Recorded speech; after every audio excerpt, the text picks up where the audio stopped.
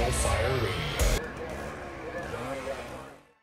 Hey everyone, welcome back to the National Fire Radio podcast, a podcast that is designed to talk about the job. I'm the luckiest guy alive. I get to interview the coolest people out there in the American Fire Service and talk about the job.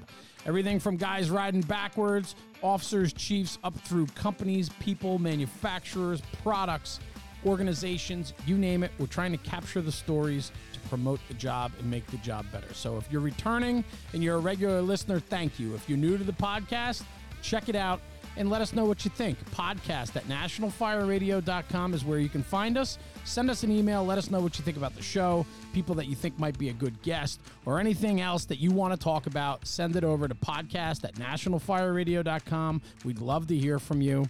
And what we get to do is bring forth the word about the job. But in order to do that, we need the help of some sponsors. So do me a favor, hang tight, and listen to the words from a few of our sponsors. This episode's brought to you by Box Alarm Grills. When your apparatus arrives on scene, are you making the best showing? Looking to set your rig apart from everyone else? Want your engine, truck, or rescue to be easily identifiable?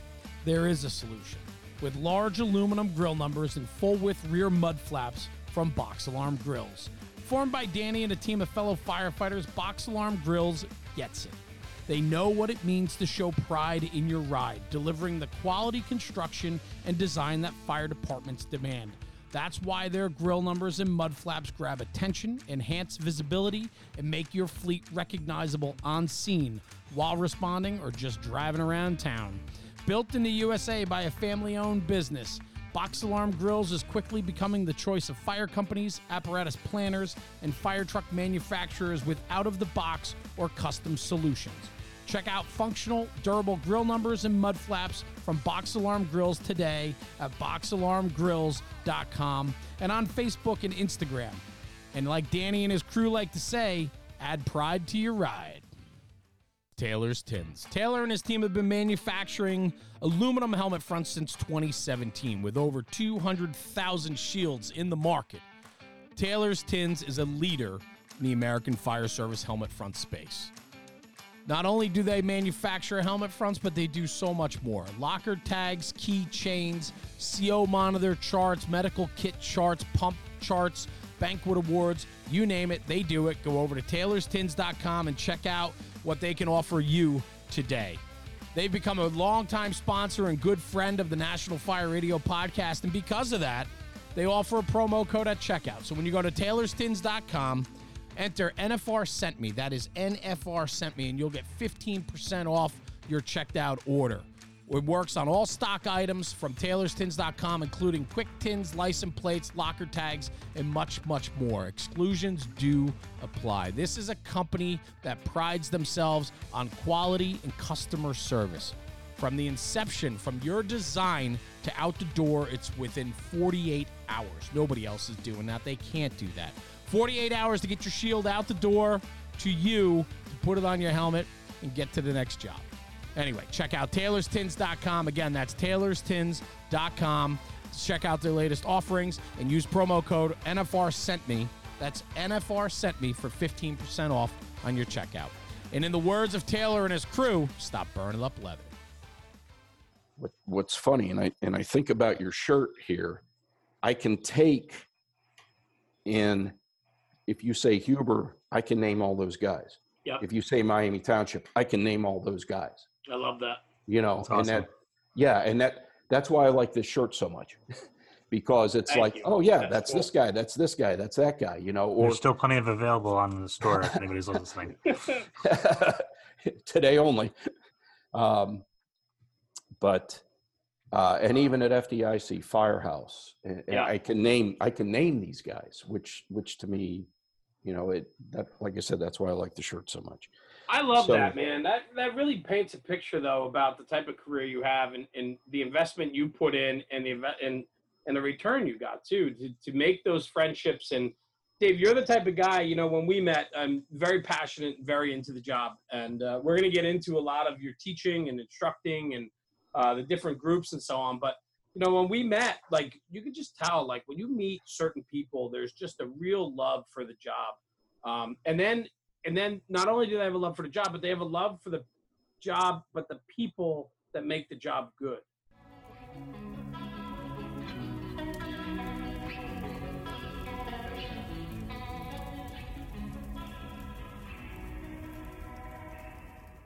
Hey everybody, it's Rob, National Fire Radio, with my friend Jeremy Donch. Hey guys. And we have with us a very special guest tonight, the OG himself, David Gallagher. All right, the man, the myth, the legend. We have referred to him in many of our podcasts, and I am very excited to have him here. I've met him through our contacts with On Scene Training and Justice Network. I actually got to see Dave teach down in Thibodaux, Louisiana, which was just very insightful for me. And it's tonight's going to bring a lot of good insight to who he is and who we've been referring to as the OG. So welcome. Thank you very much. He's chuckling already. Dave, that's quite the intro, brother. Yeah. Well, thank Dave, you. I just personally want to hop into and say thanks. Don't forget to tip your waitress.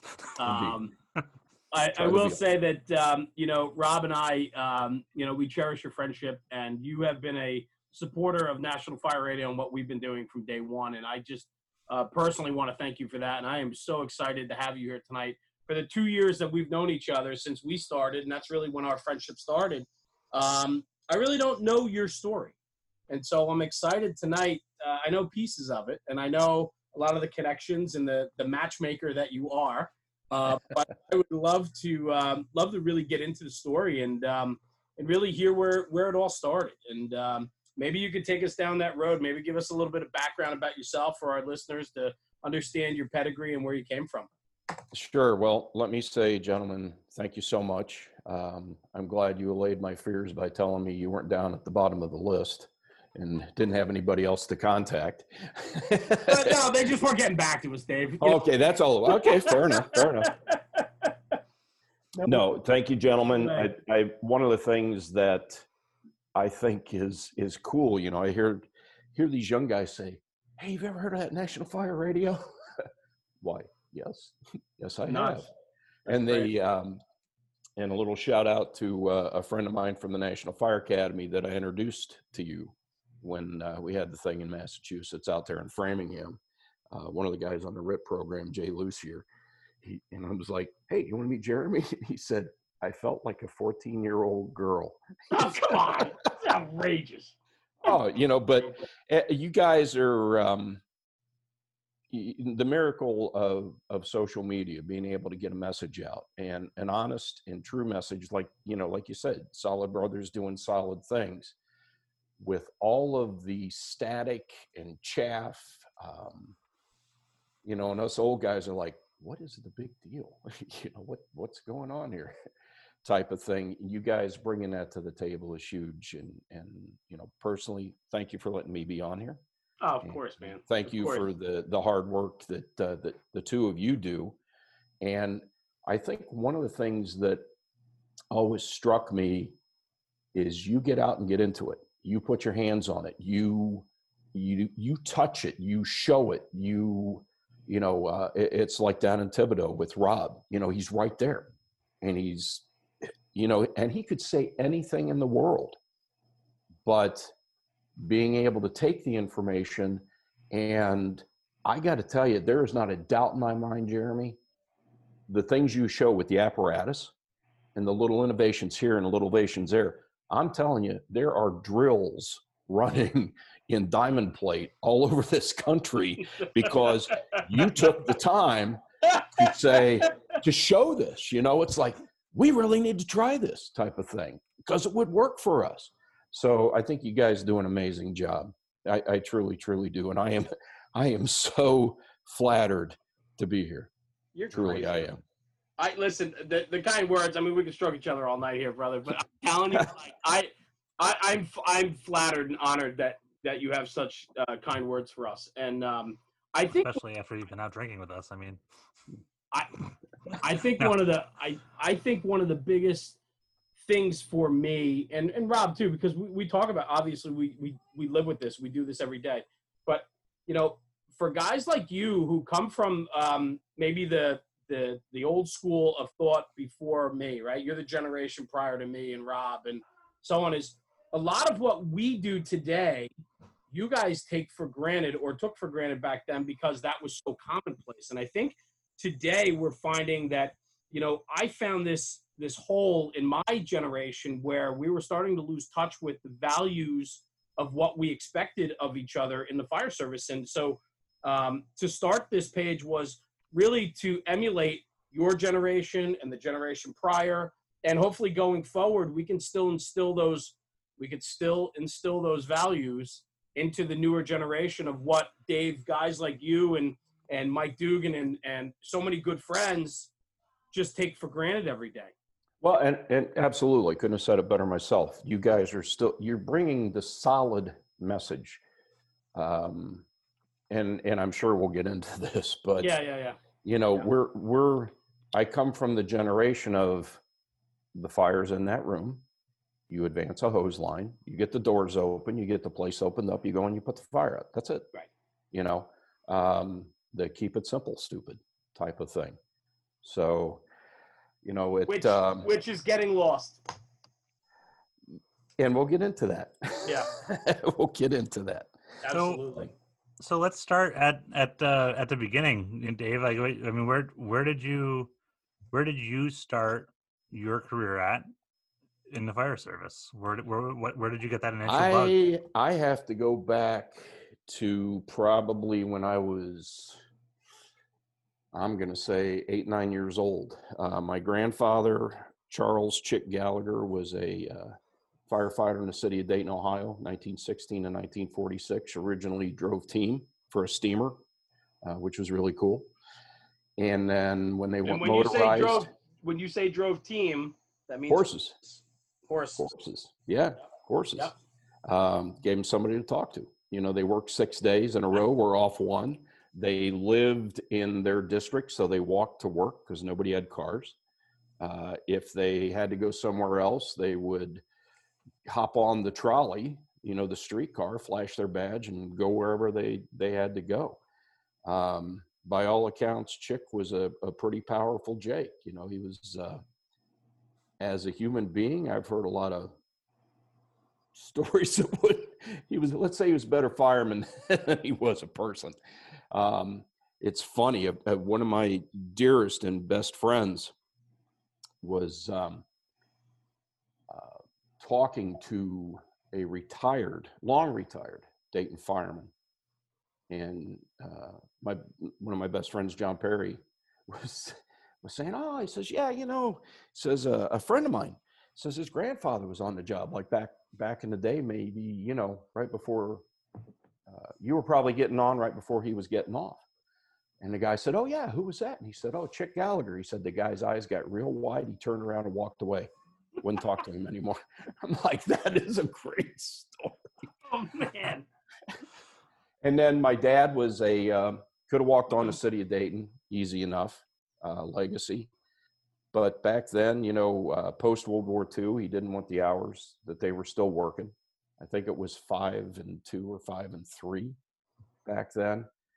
And he, you know, he took his GI Bill, did some other things, and went to work for Frigidaire. But he was, and I heard these stories, by all accounts, an amazing, you know, hardcore fireman. And I remember buffing jobs with him. We had this old green, what was it called? It was a radio. I mean, you had to tune it in. It wasn't a scanner or anything. You had to tune it in. And, you know, hot, humid nights, we could get Cincinnati, for crying out loud. I actually listened to the big fire down in Cincinnati, the Supper Club. Slips my mind right now, the history. Listen to that fire. You know, what are we talking, like 60s, 70s? 70s. 70s. Where all those people perished, yeah. John Davidson, I know, was a headliner there, but down in the Southgate, Beverly Hills Kentucky. Supper Club, right? Beverly Hills Supper Club, Southgate, Kentucky, right? Listen to that, believe it or not, that far away. But we would buff fires, and you ask where it started, and I can tell you, I can't give you the date, and I can't give you the street address, but it was a multi-alarm fire in the city of Dayton. My dad still knew a couple of guys, so we could get a little closer than most people, you know, him and his little kid, me. I was probably 8, 9, I don't remember. maybe even younger than that. But I would help roll hose and a lot of cotton jacketed 2.5 back in the day. But I remember watching this fire and these guys coming out, and they had just taken a trimming. They were just covered from head to toe. And I was standing there watching, and this one guy, and I don't know whether he knew my dad or not, but he walks over, goes past, the canteen truck, everything else, comes over to where I'm standing, takes this filthy glove, pats me on the shoulder, and says, "Hey, how you doing, kid?" That's what started my career as a firefighter. And I remember that like it was yesterday. That's awesome, because that's something that gets lost today. And I always tell guys, we're at Home Depot or we're out with the engine, and there's a kid there walking by. You ask that parent if they want to have, if they want their kid to hop up in the fire engine or Absolutely, and get that picture, because you never know what spark you're gonna ignite there with somebody into this world. It could very much be the person who's going to replace us in 20 years, and absolutely. It all starts with that, because this is the only industry I think where people have that kind of, or it's one of the few industries where there's that kind of connection of somebody being able to say yeah, here you go. Oh, absolutely. And you're 100% kids hold on to that memory, so that's awesome.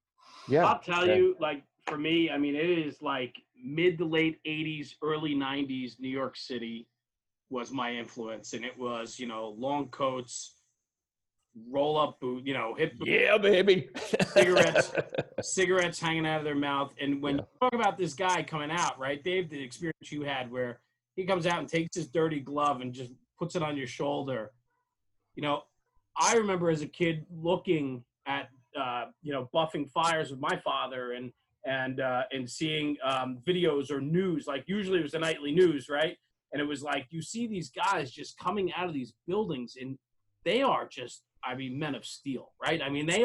They're Superman. And as a kid, I remember being so influenced by that, saying that's the type of guy I want to be. That guy, he's just, mightier than mighty, And I think the imagery of that is so important to drive home how big this job is and what type of fireman or firefighter do you want to be.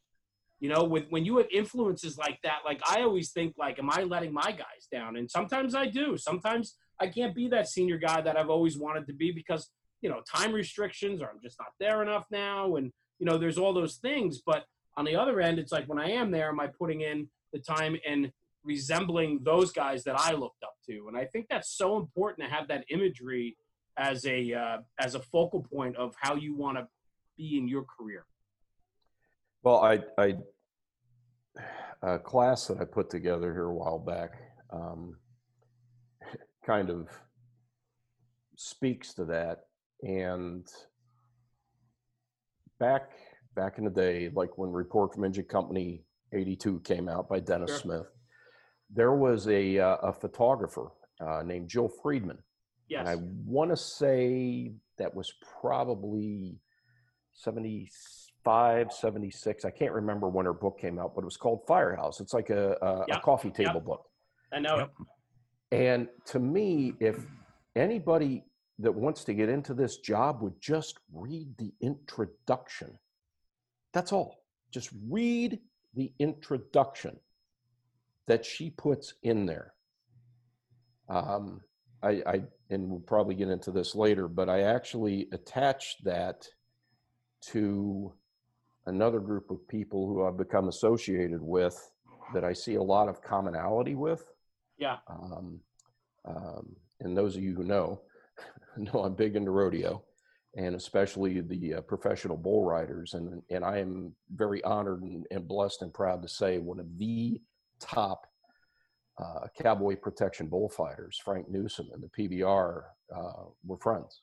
I took his class a few years ago and learned how to fight bulls. That's but cool.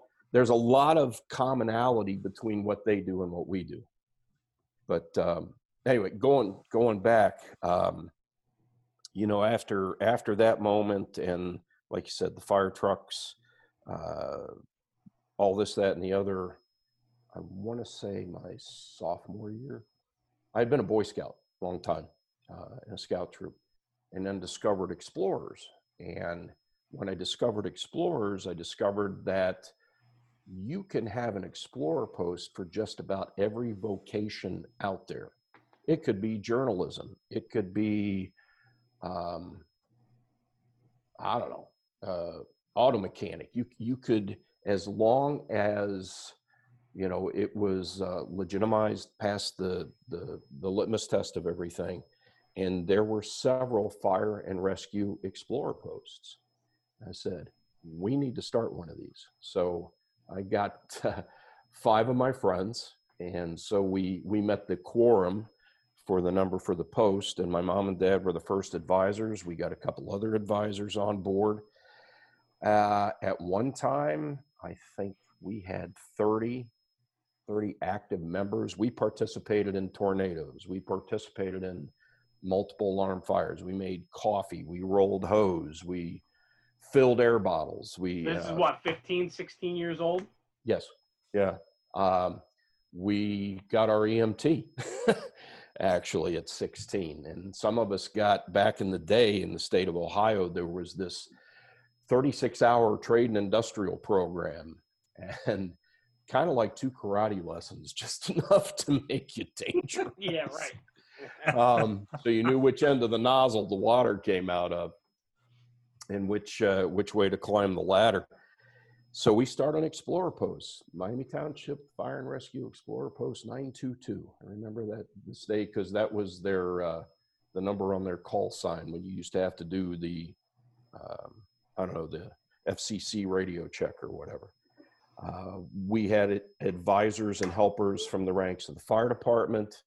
We actually ran on a non-emergency basis. They let us use this just old, gorgeous, low-top Cadillac ambulance. How cool. Back in the day. And one of the things we would do is we would do hospital transfers. If somebody needed a ride home from the hospital, we had one of the adult firefighters. They had to be an EMT or paramedic. Well, EMT, I should say, at the time, and they had to drive, obviously, because they were licensed. And we would do that, and we would set up whether it was a canteen type of thing or whatever. But we were always involved. They permitted us to come in on their trainings. Nice. And all Which that. I gotta think set the stage, right? Oh, it did. And the best part about this is I'm going to go out on a limb here, and my numbers could be way off. But I remember, I believe, by the time all of us had, grown too old for it, so to speak, and was looking forward, I want to say like 90% of our members were either firefighters, search and rescue people, RNs, something in that. I think we even had a couple of cops, but it at least, set the stage for all of that. And it was pretty amazing. And then when I started to get into it, we're talking back in the days of Johnny and Roy, man, in KMG 365, KMG 365. And I remember, dude, I got my paramedic and we were doing intercardiac sticks. You want some fun? Pulp Fiction got nothing on us. When did you become a medic, Dave? I became a medic in 1977. Huh. All I know I found my old original paramedic card, and it was in the low 4 digits for the state of Ohio, which we got a lot of people. So, yeah. But yeah, it was pretty cool. Wow. But that was back in the day. So where do we go from there? So Miami Township, right? That's where the Explorer Post, and then I'm assuming you were starting to ride the back step there. Yeah. Oh yeah, it was cool. I had a 1967 Ford Mustang, and the people who are geeks for lights and sirens and stuff, I had my federal director, and I had my big 184 4-beam light on top of those big 4-beam 184 lights on top of that little Mustang. It drew so much power his headlights didn't work. Yeah, they used to say you could pick up the light and watch the car spin around. I like that. But I had it endeared me to the volunteer fire service forever. And that particular group, we had a parade piece that won every year. The stuff we would do with it. We had these old 61 and 63 Porsches, conventional cabs,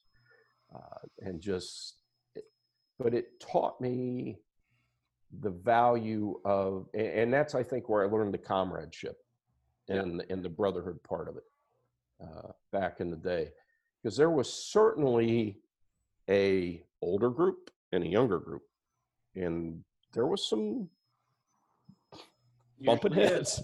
Usually it is. But I think the stage has to get set for guys when they're younger, so that as they go on in their career, whether they stay in that same department or they move on, if your first interactions are not what is desired, you're going to have a tough time adapting as you go on. 100%. Yeah. And you go back to the volunteer ranks, and one of the things I cite is the volunteers, they don't have to be there. If they get treated poorly, it's like, I got stuff to do. See you, bye. So it takes a special group leading that volunteer contingent to make it palatable, to make it worthwhile, and whatever psychology thing you want to do, the need to feel needed. So, and that's a lot of participation. So then I'm assuming from there, your volunteer days, I'm assuming the bug was in you, because I know that you certainly became a career fireman, and your passion and made it a career, which, what was that, Wayne Township, which then became Huber Heights, correct? Correct. And going back to something we had talked about a little bit before, in back to the Miami Township days, Sure. My first work in fire was with them. Yeah, talk about that. We were up all night. We'd had a really bad, I joined, my 18th birthday was on a Friday, so I couldn't get sworn in until Monday. So that would have been the 18th.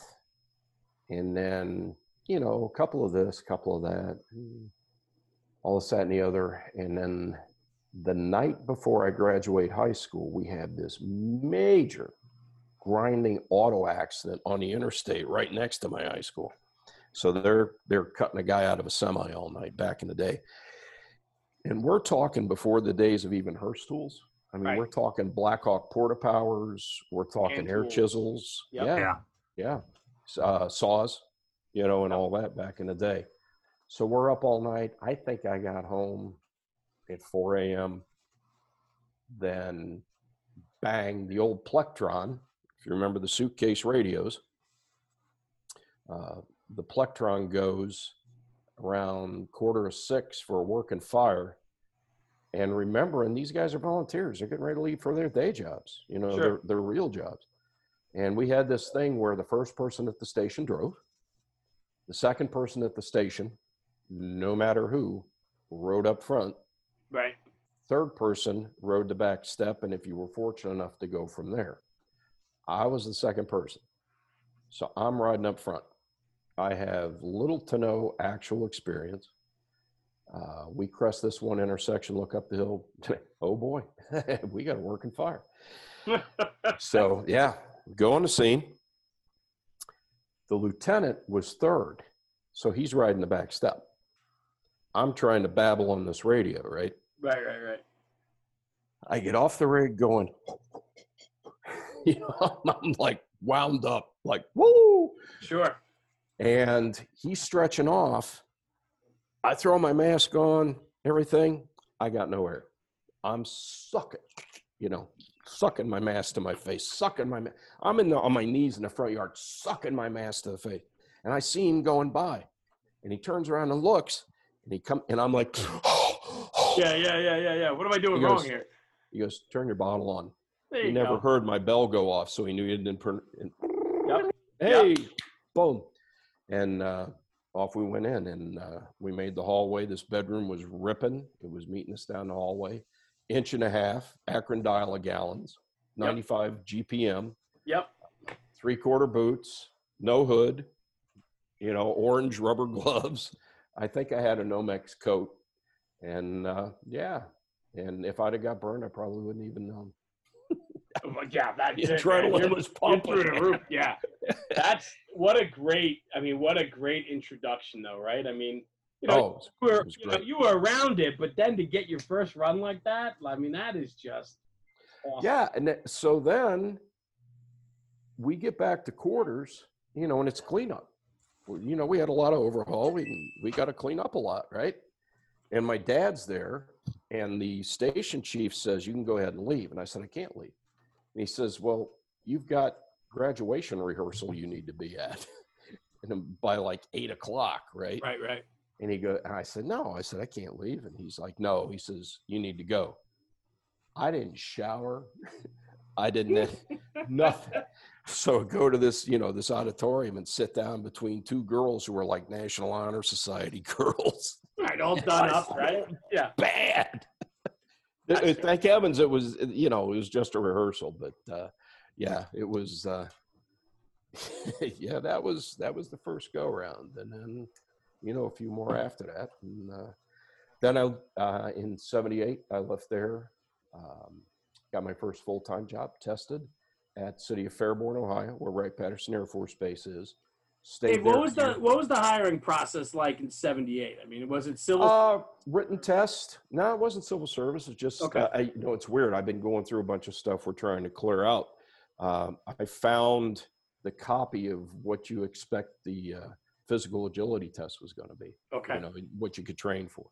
Yeah. So it was a written test and then a physical agility test. Gotcha. And stayed there a year. How was the job was it in high demand in '78? That was a very interesting time. There were, and you being familiar with New York City, when was the strike? I don't remember. 75? Yeah, it was late '70s or 70s, yeah. A lot of people, had it had been shut down, Proposition whatever here, there, and whatever. Right. A lot of places were shutting down, no hiring. They were laying off. I tried 66. Wasn't there another one? That was that was transit strike. I thought there was one in the 70s. Yeah, I think you're right. It did. It was late 70s. I just don't remember when. Yeah. Okay. And I could be wrong. So somebody listening will probably know better than me. But nobody was hiring. None of the big cities were hiring. But right. What was going on was the demand for EMS. That was huge. The the Johnny and Roy thing, the evolution. Sure. Well, they have paramedics. Why don't we have paramedics? And the curious part of all this was City of Dayton, Ohio, was the last place, I believe, arguably, in Montgomery County to get paramedics. They got EMTs, but they didn't get medics. So you had all these suburban departments around them that had, that were getting medics. Yeah. I think it was a 200-hour course we took back in the day. I remember going on a run, calling the hospital, having an acute MI patient, just begging for everything we could put into him. And the doc on the other end said, start a D5WIV and transport. I said, they're symptomatic, they're crashing. The massive chest pain, they're sweating like crazy. Can I give them some nitro? Nope. So there was a lot of that. Yeah. And we argued a lot with a lot of ER nurses back in the day. But be that as it may, it certainly has evolved to something pretty amazing. And, I hear Rob and I hear, a number of people that are doing EMS today. And it's like, this is some crazy stuff, but that was one of the things in the suburbs. There was a lot of suburbs hiring because they wanted to evolve from volunteer staffing to full-time. Right. And then they started doing that, and there was a lot of the, 9 to 6, 8 to 5 and then the volunteers would cover at night. And then they started bringing in part-time, and then some places started doing 24/48s. That's what Dayton did, so that's kind of what everybody followed. So, Nice. yeah, I got on at the Heights, Wayne Township in July of '79, and went through November of '04. So, What Do you type remember? Go ahead, bro. Do you remember your first impression that day of walking into Firehouse, coming from the volunteer ranks? Now you're walking into the Heights. Was it? Well, I went those from the senior guys? volleys. I went from the volleys to Fairborn, and it was very different. They hadn't hired anybody new in quite a while, and 3 of us got hired, 1 for each shift. These were some old school dudes, man. My lieutenant never wore a pack, and usually when you were banked down to the floor, he was smoking a cigarette right next to you. I mean, he was like one of the guys in report. Oh yeah. He was like one of the guys in report from Engine Company 82. And that's where I met, everybody says they have a best friend. Well, I'm God's blessed me with a couple of best friends. Like I said, John Perry before, he helped me raise my kids. Mikey Mall, task force leader for the Ohio Task Force. He was on the Heights. He was at the Trade Center and all that. And somebody you probably have heard of in passing, a guy named Bob Swick in the Bob Swick ladder drag. Yeah, And yep. despite what anybody says, Bobby invented that back in the day, back in the 70s, out of necessity. Ran a one-man ladder company for years and years and years, and that's what he started doing, and I know a lot of people have claimed that, but that belongs to him. And then the video that I'm confident you guys have seen, Baby Chelsea, where the guy shows at the window with the baby and hands it out to the guy, and that's Bob Swick. That is one of my best and dearest friends. That's where I met Bob, and that's where we became friends. We had a recall one night, big old 2-story Victorian, High Street. I can even remember that, the High Street fire. Recalled, dead of winter, everything was freezing. We even had plectrons, even though we were full time for the recalls. Plectron pops off, recall fire, report to the scene. And they didn't do that very often. He'd usually report to the station, So went to the scene, and this place is, oh man, it's pushing smoke like hot fudge. Not a lot of flame, but this thing, it would have been a classic for Dave Dodson and Art of Reading Smoke, or now Phil Josie saying, okay, tell me about this. And you're going, oh, this thing was just, right. And you kind of went, type of thing. And what was going on was the second floor had been illegally subdivided. Right. They put partition walls, right? And the fire is in these bedrooms. You can't see it from the hallway, type of thing. So the crews were going in front door, straight up the stairs to the second floor, but they couldn't make the turn because it's blowing over their heads. So they can't make the turn. And even if they could, they couldn't get to the seat of the fire. So you were kind of spitting into the wind, so to speak, right? So Bob is like, all right, there was a ladder, and I hope I do remember this correctly, Delta side, second floor. And there were some Fairborn explorers with 1.5 inches playing water through this window. It was all smoke. There was no fire. And he's like, what are you doing with that? And they're like, and Bob was, Bob's a force to be reckoned with. I mean, you look in the dictionary under salt. Yeah, his picture's there. And he starts up the ladder, and I'm like, I can't let him go alone. So he gets to the top of the ladder, and it's just crap pushing out of this window. Neither one of us have air packs because, one, either the air ran out, or the old days, 70s, the packs were frozen. The exhalation valves were all frozen up. Right Pat Fire was there. They're trying to get stuff done, fill a bunch of bottles. Well, Bob's like having none of this. So I follow him up the ladder going, this is what my old man want me to do. And we're up there. He rolls the window and goes in. And I'm like, aha. Showtime. Yep. Either you do or you don't. That's right.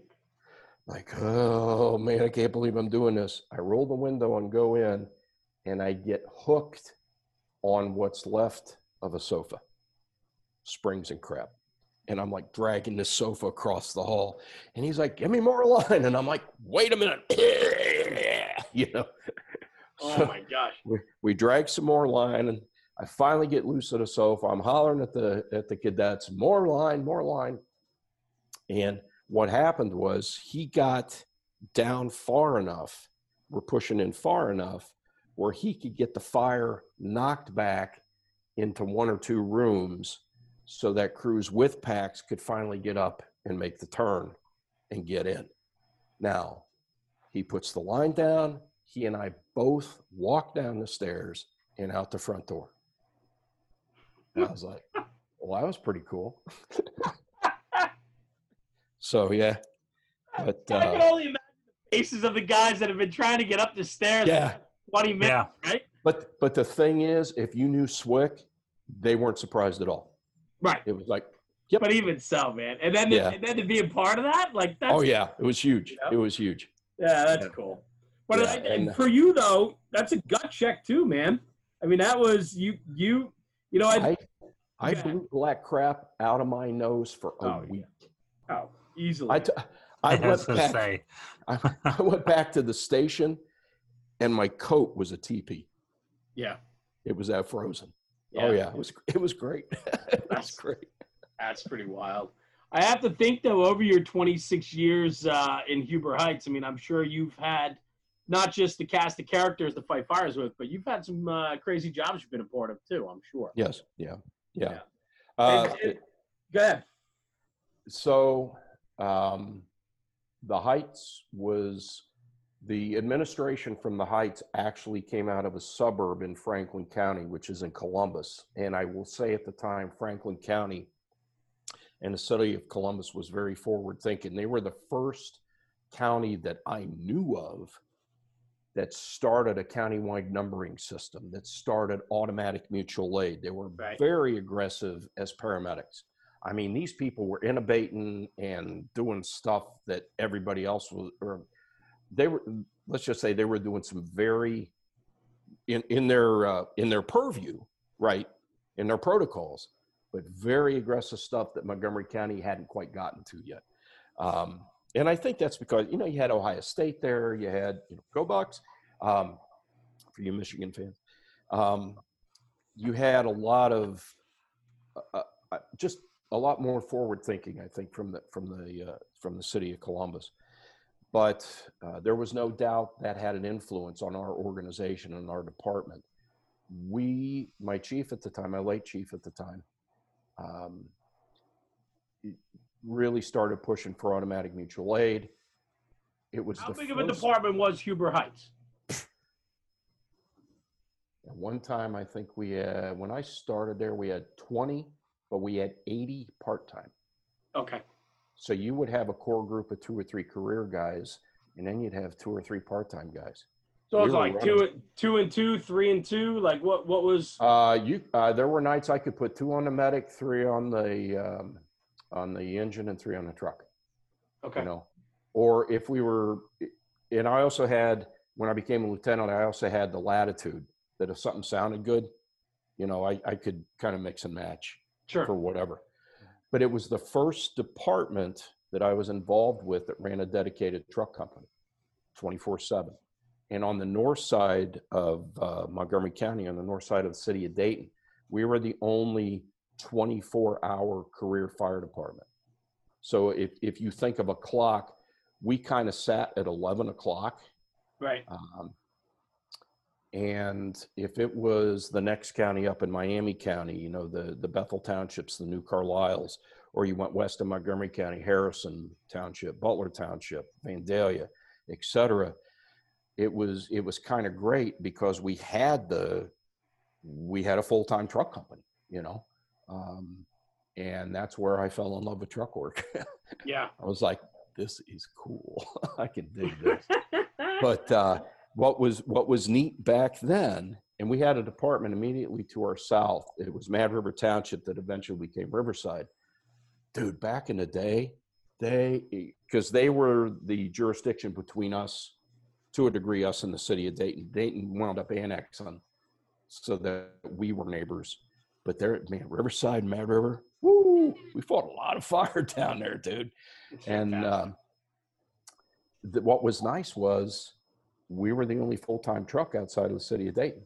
Right. So we got to go to everything.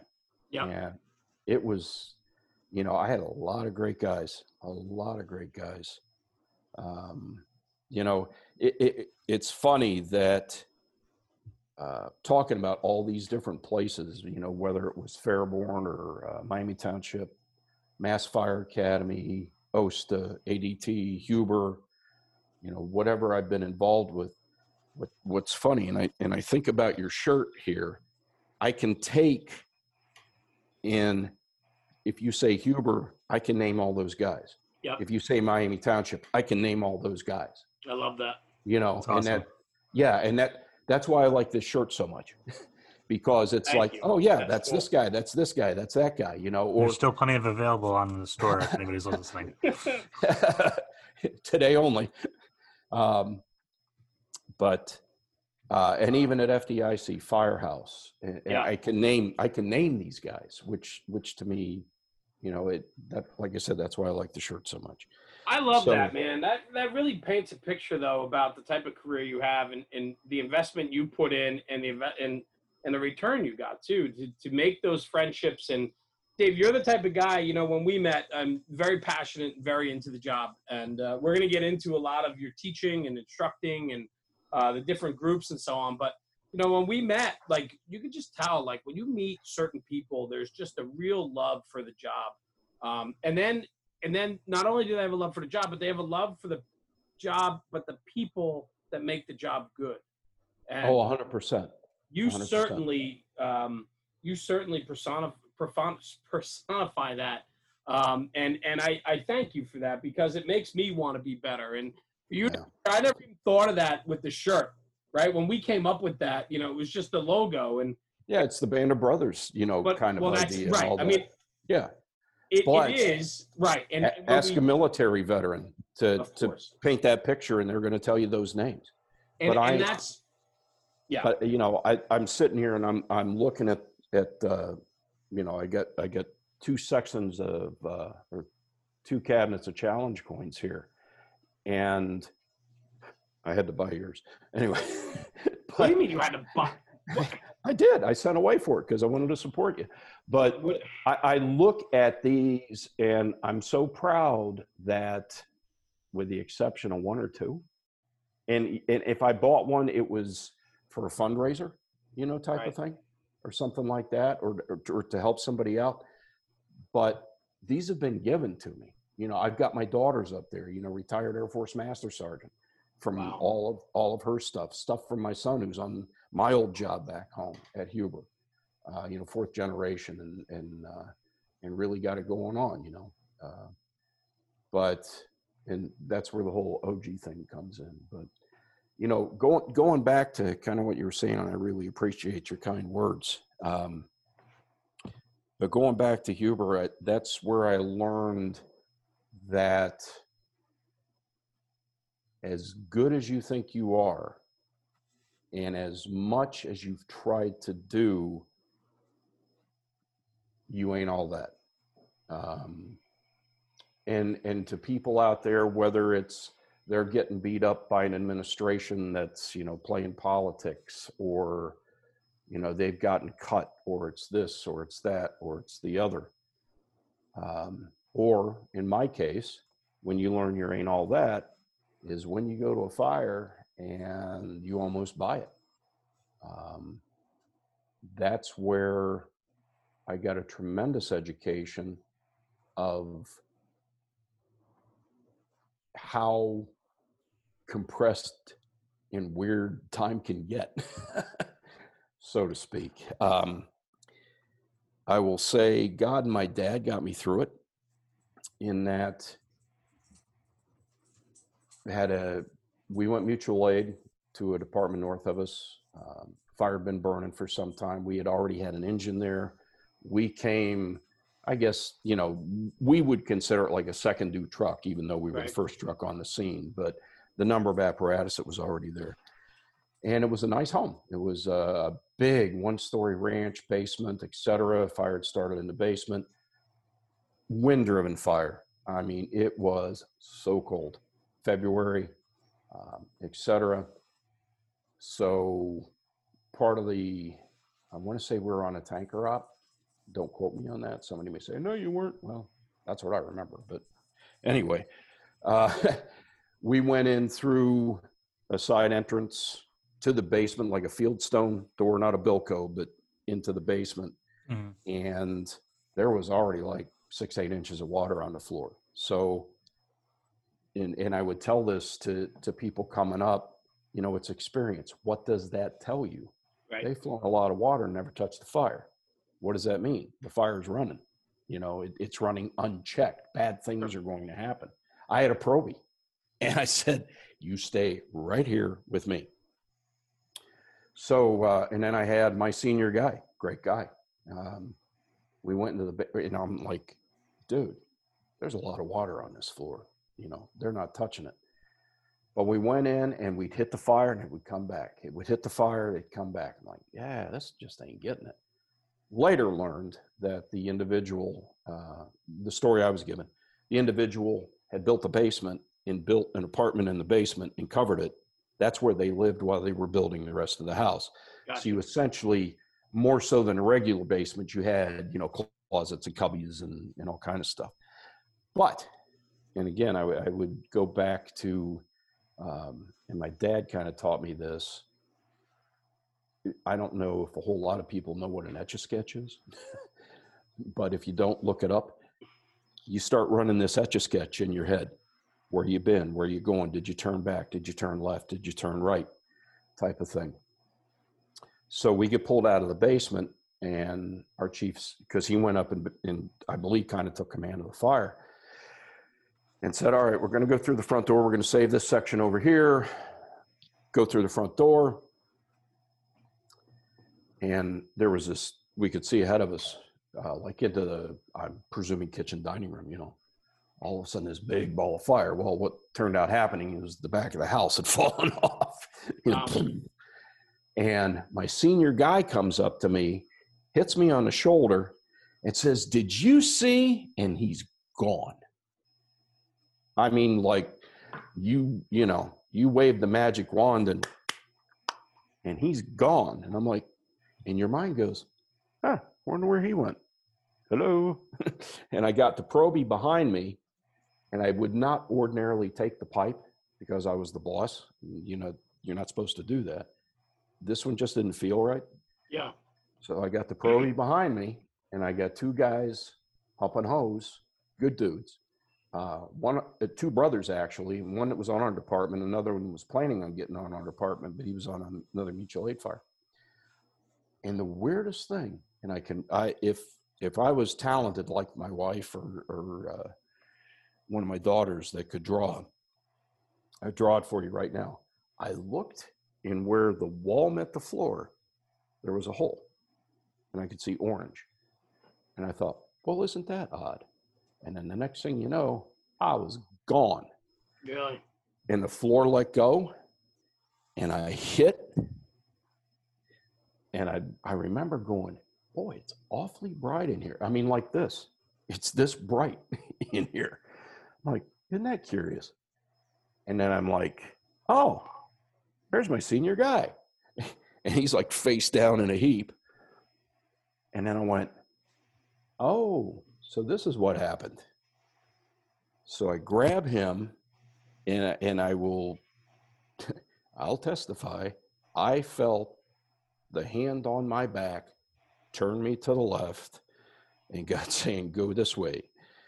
And I followed that wall down, hit the next wall, doing essentially a left-hand pattern, got back into a room, whole lot of water on the floor, and I saw the same grand piano that I had seen the first time that we went into the basement. So I'm like, oh, the exit must be over here, exit stage left. Now I'm carrying my senior guy at this time, right? Wow. And and I get to the door, and the smoke's banking. I'm like, the door's got to be here somewhere. It's got to be here somewhere, you know, and the smoke's bouncing. And then I see the shaft of light, and it's like, oh, we're good. So I get to there.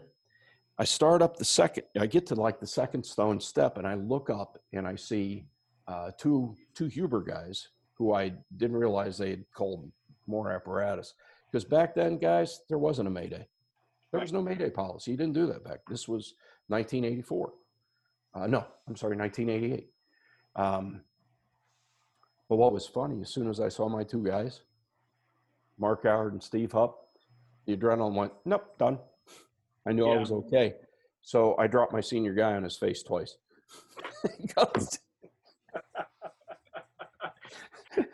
It was like, at that point, he's just happy to get out of there, I'm sure. All I'm getting out of him is, all right.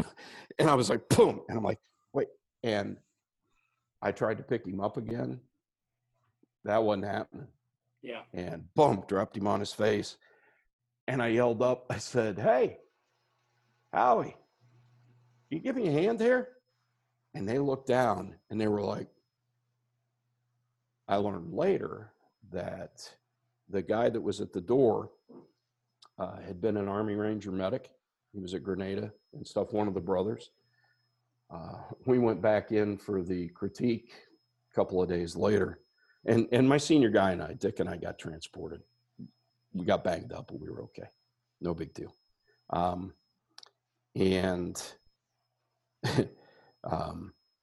he kind of looked right through me. He's like, you're dead. You're not here. And I'm like, whoa, stop. Whoa. Yeah. Wow. I said, no, we're good. We're good. And all that. It took a little bit. But, yeah, you know, so, you know, going back to, you know, in my time, I'll fight and fire as much as anybody. But it's like, you know, one of the best guys, one of the best guys in the business, Mike Galliano, from the Fab bunch out of Seattle, the Go No Go. You know, in retrospect, but 2020, that was a no-go. There was nobody in there. There was nothing left to save. You know, but it was what it was back then. And so I was very judicious after that and took a lot away from that incident about where, and the whole where you draw the line. Yeah. Like the one guy I was talking to last year, that only comes from experience, man. We try to put it in books. We try to put it in simulators. We try to put it in, you know, we try to make it convenient. And we talked about this in Texas. We try to deal with it with data and technology, and that ain't where it happens. That ain't where it happens. You know, I've talked to combat veterans, God bless them, that have done amazingly heroic acts. But they said, you know, that first time you get shot at, that's like trying to tell somebody what steak tastes like. Just. This episode of the podcast is brought to you by Anderson Rescue Solutions. Anderson Rescue Solutions was founded in 2016 by former Philadelphia firefighter Tim Anderson. As an urban firefighter and rescue specialist, Tim found that the equipment available to him lacked the usability and practicality in complex, high-stress environments that rescuers often found themselves in. To combat this, he developed products based on his own experiences in the field, creating innovative, efficient gear designed to thrive in reality. The Multi-Loop Rescue Strap is a perfect example of one of these products. Made in America, this patented tool is used for rapidly harnessing firefighters or civilians in the worst conditions. Every feature is fine-tuned to meet the needs of rescuers battling low visibility, low dexterity, and high stress. The Multi-Loop Rescue Strap has been used in numerous real-world rescues for both firefighters and civilians, all across the country, and it is being increasingly adopted by fire, rescue, and tactical agencies as standard issue equipment. I carry one. I have carried one for many years. It is the most versatile strap out there. Check it out, the Multi-Loop Rescue Strap by Anderson Rescue Solutions. Tim Anderson, the owner and proprietor of Anderson Rescue Solutions, has become a dear friend. In fact, he's even been on the podcast several episodes ago. Dropped incredible information. He's super passionate about the fire service, about special operations, and he has built an incredible company and an incredible product. So because of our great relationship with Tim and Anderson Rescue Solutions, if you go to andersonrescue.com, you'll get 10% off if you use the promo code NFR2023. That's NFR2023 at checkout on andersonrescue.com. You'll get 10% off your order. And do me a favor, go over to their social media and check out Facebook, Instagram, and YouTube for weekly news, product info, and other content in regards to Anderson Rescue Solutions. This episode's brought to you by Flame Decon. Developed specifically for firefighter decon, Flame shampoo, body wash, and soaps reduce your risk of getting occupational cancer. Live fire testing shows that carcinogens on your skin after a fire are removed and undetectable after using Flame. Flame Decon has made a product that not only does its job and does it well, but that you'll enjoy using. They smell amazing. They make your skin and hair feel great. I will be an absolute witness to that. I have used the product. Tara and I have known each other for quite some time. She has sent us product. We have used it, and it does take that smell of soot and smoke off of you immediately following a shower. It makes a difference. You can find Flame Decon products at flamedecon.com and use promo code NFR for 15% off your first order. That's promo code NFR for 15% off your first order at flamedecon.com.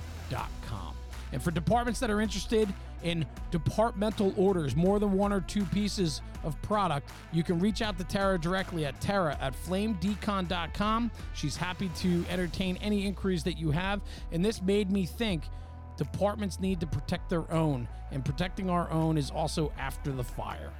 Chiefs, purchasing managers, look into Flame Decon as a way of protecting our firefighters in and out of the firehouse. So check out Flame Decon at flamedecon.com. Use promo code NFR for 15% off your first order. I think that they're really trying to kill me. So, you know, Dave, I think it's a great point to bring up, though, is that, like, because when you're telling me about this fire, I'm thinking about fires that have happened just in New York State alone, and some of them have unfortunately ended up as line of duty deaths. And like for me as a lieutenant, when I'm responding mutual aid to other departments that are outside of Fairview's like purview, where it's going to take us a minute to get there, that's one of the things I start running into the checklist is like, what's the part timer on this? Like, how long has this building been burning? exactly. We went to a fire one day that like it took us 25 minutes to get there. It was all the way up in the north end of the county, and the call came in at like 4 or 5 in the morning, and it was like 8 o'clock when we went as a second due fast team. And I'm like, what's, you know, and it just, and I walked up, and it was like a very eerie thing, because I was like, I'm thinking to myself, if this has been burning it since 4, why do you need us? Like, what are we here for? Like, you know, not like in a pissy way, but like, who's operating still in the building? Exactly. And it's great to have a story like this, because, you know, like I'm listening to you tell this, the 8 inches of water in the basement, you know, and like how long it had been burning, and like, and the fact that you get pulled out. Like I always get leery when people say like, yeah, we're getting pulled out. Like, why are we getting pulled out? Like, you know, and then, oh, we're going to redirect, you know, and it's just, there's so many good tidbits to get off this. Like, you can't describe what it's like when that bullet cracks past your head, and you can't describe to a vegan what, you know, steak tastes like, and that sucks for them. But like, these are the bacon. things, right? But these are things that, like, for anybody that's out there listening, like, it's that checklist to start going through, because, you know, like I'm always a believer of mental visualization and kind of preparing yourself. And so like hearing this helps prepare the mind, so that if you're starting to see these things, you know, hopefully I agree something with you. kicks off. A And for thousand- you to share that story is a huge benefit. And like Dave said too, though, right? I mean, take him back to his first fire where he was 18 and made the push. I mean, he would have never noticed there was water on the floor. Nothing. Right. And in this situation too, Dave, thank God that your original push was through the basement stairs where you located the piano that gave you your way out. Because if you ended up going through that front door at the get-go, you wouldn't have found your way out that quick. No. And Or if I did, even have the presence of mind. With experience comes, with time and experience comes a much wider view. And so, the water and the landmarking and the building construction and doesn't feel right, go with your gut. Like that truly is only through experience. well, and you just said something, Jeremy. You just said something. Go with the gut. If you've never had the experience, you've never had the qualifying benchmarks, the signs, the symptoms, your gut's not going to tell you nothing. Yeah, but you've got to have that. I from, agree, but I also think too, like I've been in situations where I've had junior guys with me, and you can see they're not comfortable, and their guts telling them like, "Ooh, I'm not comfortable here," right?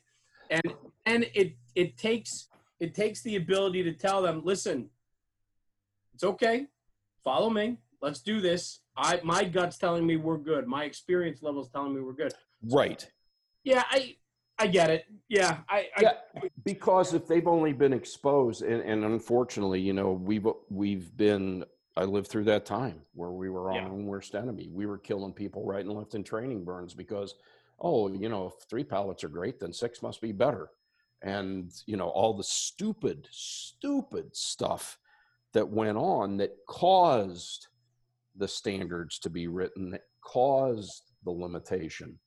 And I would defer to Rob. I mean, firing sim ammunition versus firing ammunition is a whole different ballgame. Yeah. And you can do that all day, but until you get pushed with that,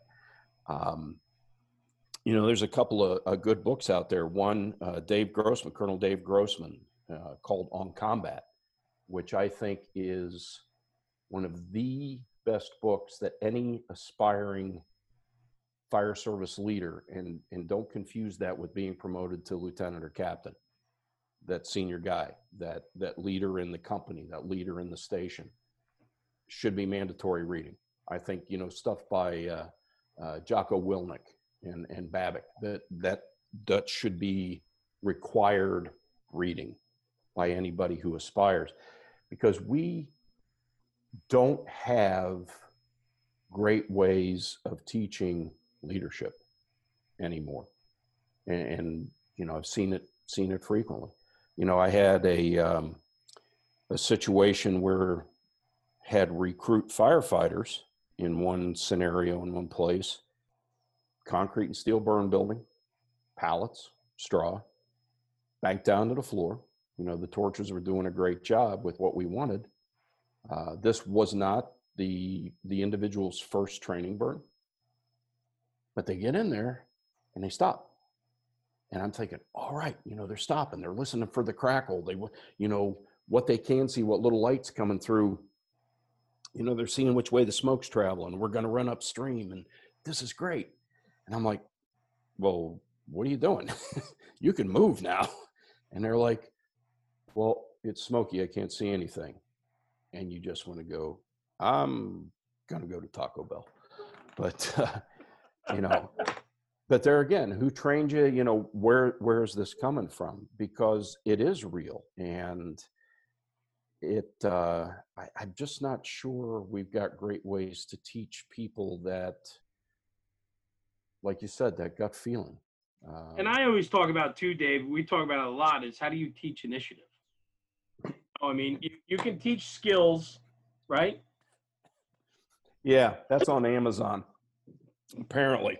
I'm telling you. Oh, man. Yeah. Whew, nice one. You good? Oh, yeah. Initiative? What's that? It's like, how about we do this? well, you didn't say to. Oh, sweet Lord, Yeah, and but there is that disconnect, and now more than ever, and and we have to find a way to work with it, not against it. And we as a fire service too have to change and adapt also to the way people learn today versus the way they learned 20 years ago. And you're 100% correct, and that. And like you said, in Texas and such, we've discussed, the generational thing. Our day, if you didn't have the initiative, it was like, well, we already ate supper. I don't know what you're going to do type of thing. And today that would be considered cruel. But one of the things I think, and I'm no expert at this part of it, but I've toyed with that idea. And I thought, well, geez, maybe if you just say, all right, here are 3 options. Which one do you think would be best fitting in this situation? People aren't stupid. They obviously think they're brilliant at certain things. They're very savvy when it comes to certain aspects. And it's like, all right, well, you have this, this, and this. Which do you think would fit this situation the best? And maybe more scenario based, et cetera, is what we have to look at. But yeah, I'll tell you this though too. Real quick, Rob. I just say this. I feel so good though with National Fire Radio, how we get to get around and meet all these people. And I'll tell you, man, there is unbelievable talent out there. Young, aggressive, initiative-oriented firefighters out there. And so when we talk about this newer generation, I think we got to look at who's teaching them. What did you say before, Dave? Yeah, who taught you? Right, who taught you? Right? We're teaching these guys. We're teaching. Right, and they're a direct product of that. And that's why I said, what you guys are doing is stunning. Is absolutely. But it is exciting. It is exciting to see the Stephen Ellers of this world who, is a younger guy who just gets it, wants it, is hungry for it. And there's a lot of those guys out there. And I think their stories need to be told. And I think younger guys need to look at them and that they're shining and leading a path to say, like, listen, man, we don't need to be the millennials. Let's not be titled or group to a group. Let's just perform. Let's just do the job. Let's just love this job. And let's make those relationships. I mean, that's what it's about.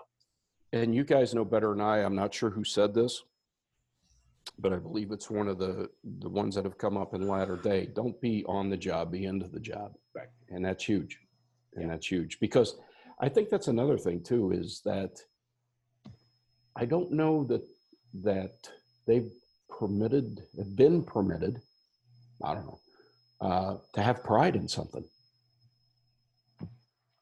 Because if you have pride in this, if you're proud of this, then that means somebody else isn't. And it's like, no, it doesn't work that way.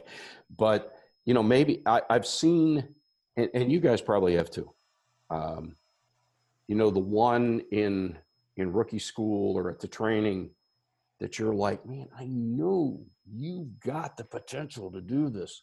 So you lean on them hard and you push them. You wouldn't push everybody, but you're pushing this one because this one's got that spark, that look. And then at the end of it, when they graduate or at the end of the session or whatever, like, wow, thanks. That was, if you hadn't leaned on me, I don't think this would have happened. Well, it happened because of you. We're just trying to provide, a path for you. Yeah. So. Yeah, we can. Go ahead, Rob. I was just going to say, with the initiative aspect of it, like, we don't teach initiative. And one of the reasons I think is that, like, we've kind of gotten, like, with a lack of experience and a lack of fires, people get very caught up in that book way of doing things, especially new officers. Yeah, that's all they know. And they think they have to order people. And, like, that's one of the things that, like, I know a very dear friend of mine was in my wedding. His department that he works at now, the officers feel like they have to instruct and they have to tell the firemen everything they do. And I just can't imagine being a captain and thinking or a lieutenant, and that's what I have to do. And then I got the position just because Daddy was the chief. Like, it's like me, I tell my guys, like, whoever's working on my group that day, if it's overtime, it's like, there's going to be a lot of it right now, but like, they know what the expectation is of me as our officer. And like initiative is part of that because we don't have the luxury of not taking initiative. And I think it's a clear set of boundaries that you communicate with your people. And I often look back and it's like, it's almost like every NIOSH report has a couple of those key factors, and communication always seems to be one of them. Huge. And I think if we communicate and we talk to our people and we let them know what the expectations are, you know, like, I don't know, like it drives me nuts that like maybe that should be our next like on tap event is like initiative. Well, I tell you, I think, and you know him, Chris Losi does a great job, you know, leading from the back seat. And I think you've got to have a role model to learn how to have initiative. Mm-hmm. And I think that's one of the things we lack. And you absolutely perfect, Rob. You know, you can't teach it, but you have to demonstrate it. One of the discussions, and again, I go back to Texas, I think we had, was if you take the, you know, forgive me, the senior person, the senior man, quote unquote, what is the experience level in this day and age for that individual? They've got 5,000 EMS runs and 5 fires. Yeah, they're alarm specialists. And when you get to that scene where you need that first sergeant, you need that person, they don't necessarily have that either. And I think there's a huge gap. Not their fault. It's just not there.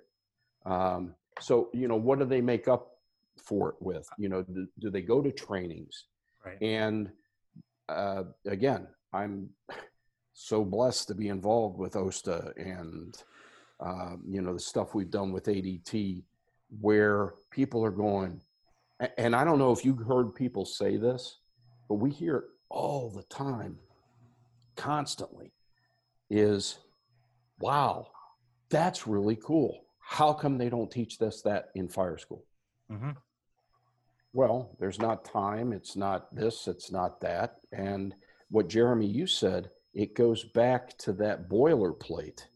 This is what you have to get tested on. This is what you have to get checked off on, and then, you know, hit the floor. But yeah, and I think too. I mean, this whole topic could just be a whole night in and of itself. Oh yeah. But I think, you know, part of it too is we have to allow people to take initiative.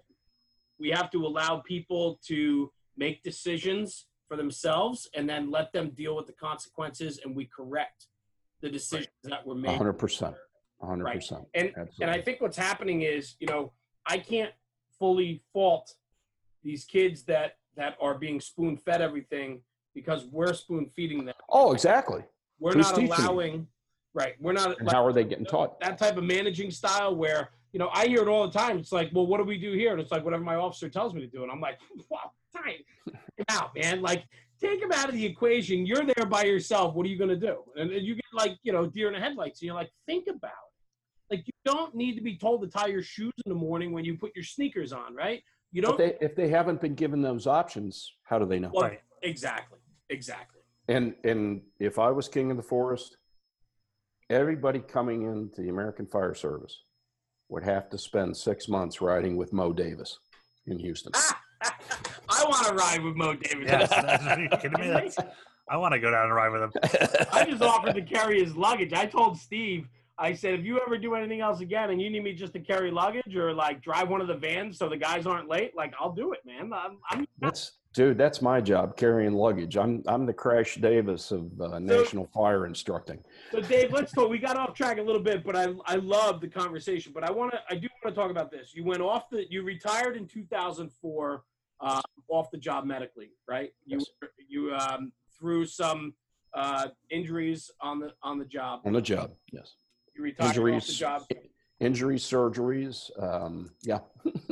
Yeah, and not the one fire story you told is not the only near mishap. No. I mean, you've had many, and a couple here and there.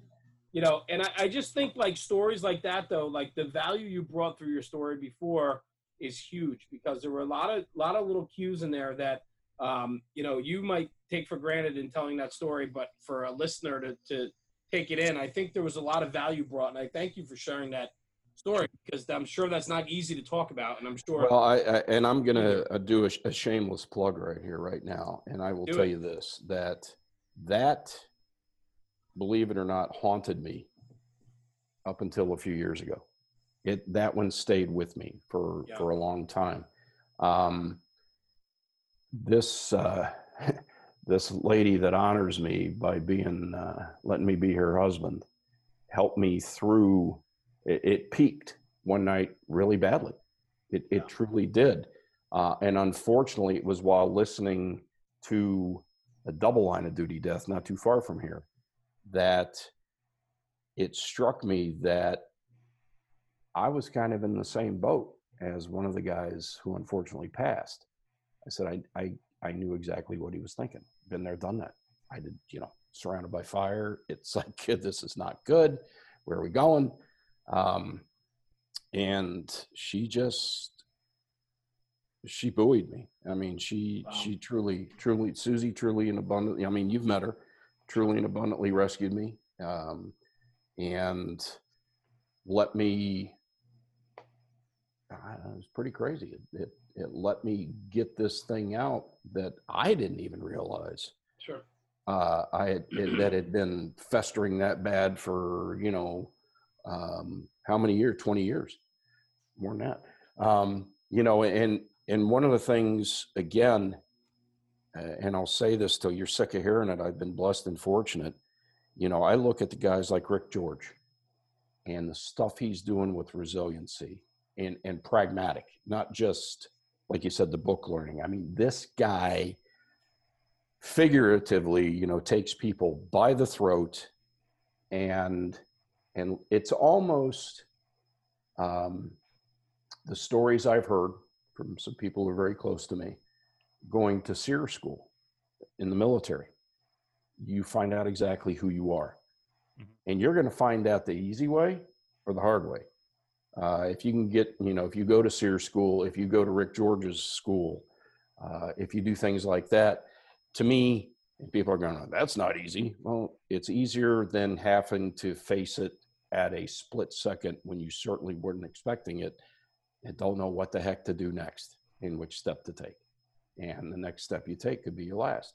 Yeah. So, people like him out there having that, and during one particular time, and I'll share this with people. There was, I forget the climbing magazine or something. My one daughter was getting it. And I should tell people, besides Susie, we've got this tremendous blended family, my son and 2 daughters and Sue's 2 daughters. And what's cool is, if we were all together and you didn't know us, you'd think it was all one family. So we're incredibly fortunate with that. But she got a magazine, and there was a guy that had written an article about PTSD from a mountain rescuer position. And I would tell people out there that if you've got that 1 or 2 or maybe more or whatever situation, because he was spot on. You sit there and you're having dinner with your wife and the TV's on, or, you're watching TV or whatever, and you're chatting, and all of a sudden you quit talking because you're looking at the auto accident they're showing on the 6 o'clock news, the double fatal, the triple fatal, the drowning, the this, the that, the other, and you go, and you focus, and you can relive sight, sound, smells, everything. And then, when they break to go to sports, then you're like, and you start eating again, and they're staring at you like, what was that? What was what? Yeah, it's a big deal. But what I learned from the article was, it's okay to remember. You're always going to remember. We got that hard drive in our head, but you don't have to relive. And when you can detach from that, things get a lot better. Yeah. So I thank you for sharing that. I think mental health is much more versed on it than I am. But I know that it is really and truly at the forefront of this industry right now. And, the fact that, years ago, you never talked about it. And now it's the importance of talking about it, and so on. And I I found myself, Rob and I had a really interesting, just on a little sidebar. Rob's done a lot with mental health with different groups and so on, even way before National Fire Radio and all that. Yeah. I didn't really understand a lot of it. I'm not an emotional guy. I'm sure at some point something's going to come out of me somewhere, and it's okay. But Rob and I had a real good conversation in the car one night. We were going somewhere. And Rob really enlightened me on a lot of it, and the myths and the casual thinking of what it's about and all of that. And I really took tremendous value out of that. And I can't say this enough that, and I need to become more versed on it too. But I think it's important that everybody at least understands that there's help available and that it's not you. It could be anybody, and anybody, you need that help, it's available to you. And I think it's just so important to talk about and so important to throw out there, because we're just losing too many people due to these deals. Yeah, and I think that goes back to not unlike what you were just saying. The generations handled it differently, and it was put up and shut up. And I think a lot of times they don't understand. We're great at building walls. Yeah, we are huge at building walls. What I found interesting, though, was probably after about 10 years of being retired, I noticed the walls started to come apart a bit. And it was like, I never had dreams about fire or EMS or anything before. And then all of a sudden, I'd wake up in the morning and she'd be looking at me going, "You all right?" And I'm like, "Yeah, why?" She goes, "It was like the WWF in here last night." She said, "You were thrashing and hollering." And I'm like, "I don't do that." And she's like, Yeah. But yeah, so, one way or the other, and like, Rob obviously knows it stays. I always tell people that, especially in retirement, because I worry about my retirees more than anybody. If there's a group that because they'll say like Jeremy will say hey, I'm not an emotional guy, and he's actually a highly emotional guy. He is his emotions are having a good time, and he's always that fun personality.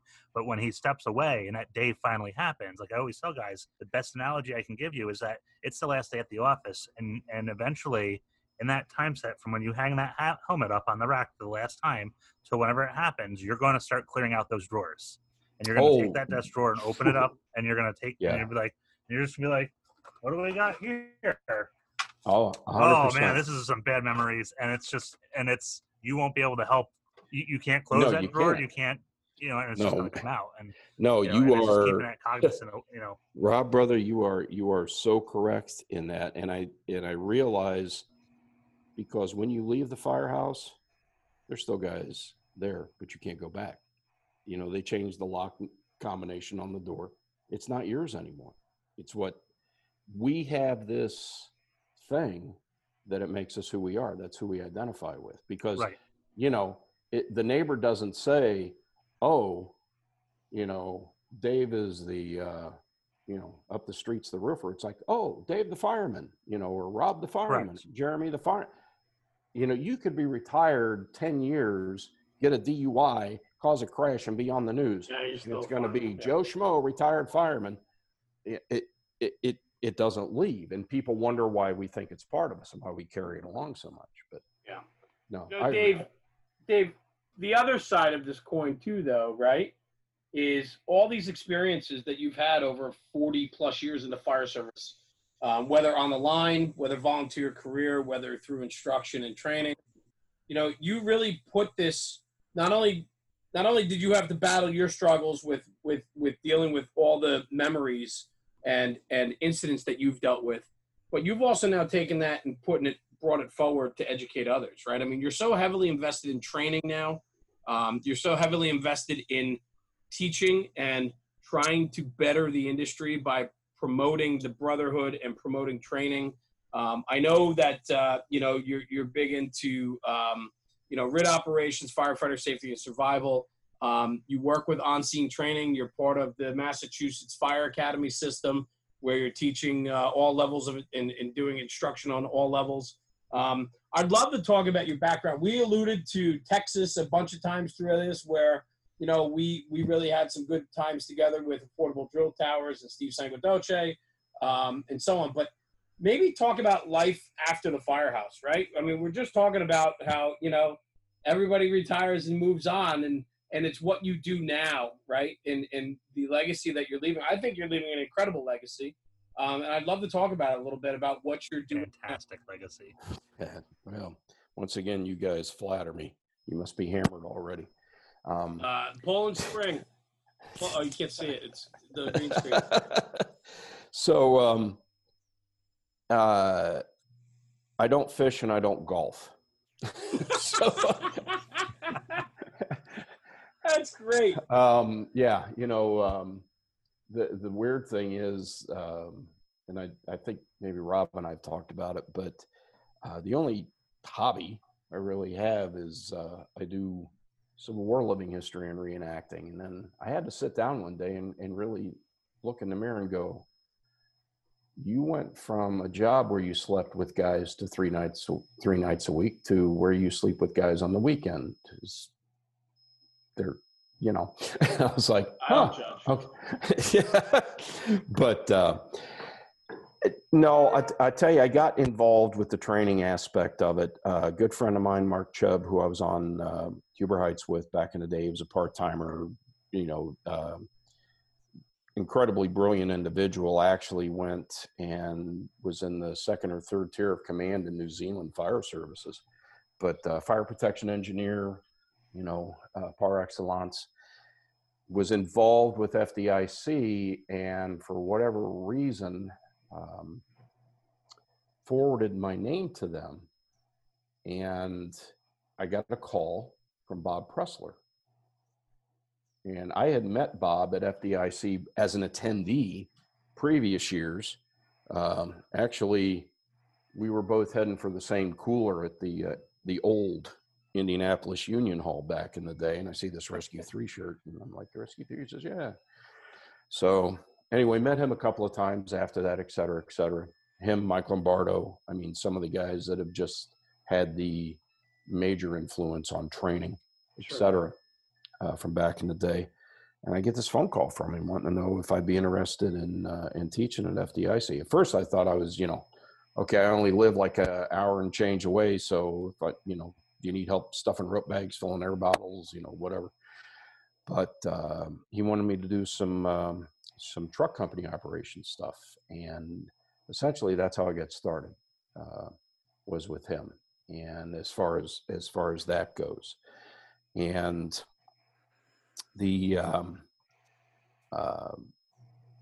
met some amazing people, as you guys well know, in that world. 6 of the instructors back then, Firehouse, Fire Engineering, a lot of same instructors, people crossed over a little bit. 6 of the instructors from the FDNY perished at 9/11. So that was, very personal for a lot of us, obviously. Yeah. But kind of got my start there. And a guy named Greg Einsfeld from Rescue 3 was in our group. I learned more about forcible entry in one weekend than I had in however many years. Awesome. Just practical stuff. And tried my best to pass that along. Met guys, Greg Falkenthal, guys out of California. Guy's still a good friend today, Johnny Forrestal. He was on Rescue 1 in Boston at the time. And then he evolved actually and went with Safe IR doing, thermal imaging. John's one of the most advanced, him and Bobby Athanas from Rescue 3 and Bobby Canavi, most advanced and brilliant thermal imaging people, the Godfathers. There's a lot of good people out there doing it, but man, they brought thermal imaging to the table for the American Fire Service, and kind of evolved from there. A couple of years later, after hanging around in the mezzanine at the Hampton with story time, you got the Presslers, Lombardos, Nicky Giordano, Billy McGinn, Andy Fredericks, all these guys just man, you sit back, get a pizza, and they're telling stories, and it's like, this is amazing. Just to be the fly on the wall, right? Yeah, I called, as I alluded to, one of my best friends, Mike Mull, and I called my kid. I said, get over here now. Yeah. I said, get over here tonight. I said, we're going to sit in the back row and you're just going to listen to fire stories, because you can't get that experience. We are never going to go to those fires that they went to, but you're going to pick up something every single time, and the Salkas and the Dugans and Rick Lasky and just all these people, the guys from Buffalo and the guys from Ray Hoff, Bobby Hoff, the guys from Chicago, just in all these different venues and different things. Just listening, to all this stuff. Champ. I mean, and I could say, boy, Dave, I would love to just scroll through your phone and see the contact list in your phone. That's what I want. But that's been the blessing for me. Like I told you, I made a list. I made a list here, just the Jim McCormick, Ray McCormick, all these guys that have touched my experience, my career, that I've been able, in a good way, to take something from and give it to my kid or give it to the classes or whatever. Like I said, I'm the Crash Davis of I've been to the show a couple of times, but being able to to pass that along and then continuing to meet people, like Jim Crawford, Chris Gay, the Worcester Gang, Sure. Kevin Maloney, Burt Davis, Mike McNamee, and all that.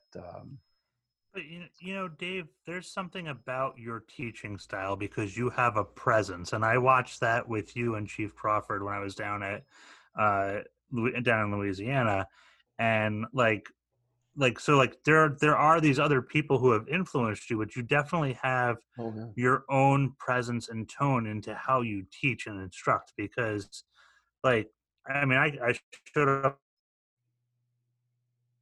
take pictures, document training and document things and put it out there on National Fire Radio's platform. And I was like, all right, I'm going to pop in here with the OG real quick and see what he's doing. And I'll be here for 5 minutes. And like an hour and a half later, I'm walking out of out of what you and Chief Crawford are doing, because both of you have unique experiences that you personally went through that come out, not directly. It's not like you weren't like, hey, this is what happened, or Chief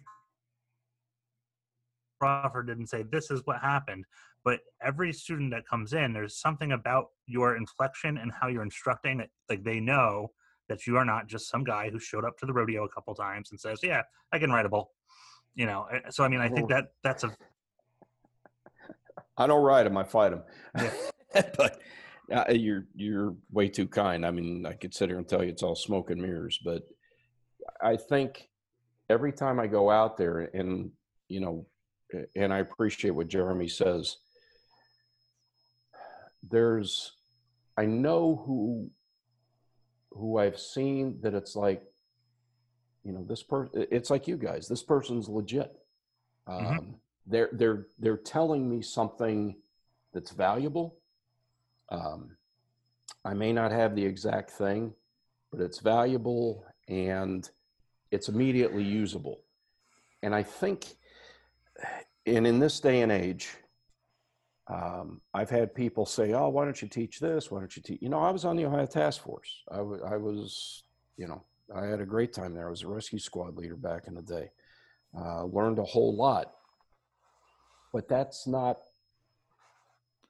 there's people a whole heck of a lot better, Can I put stuff together? Yeah, absolutely. But there's people a whole heck of a lot better than me to do that.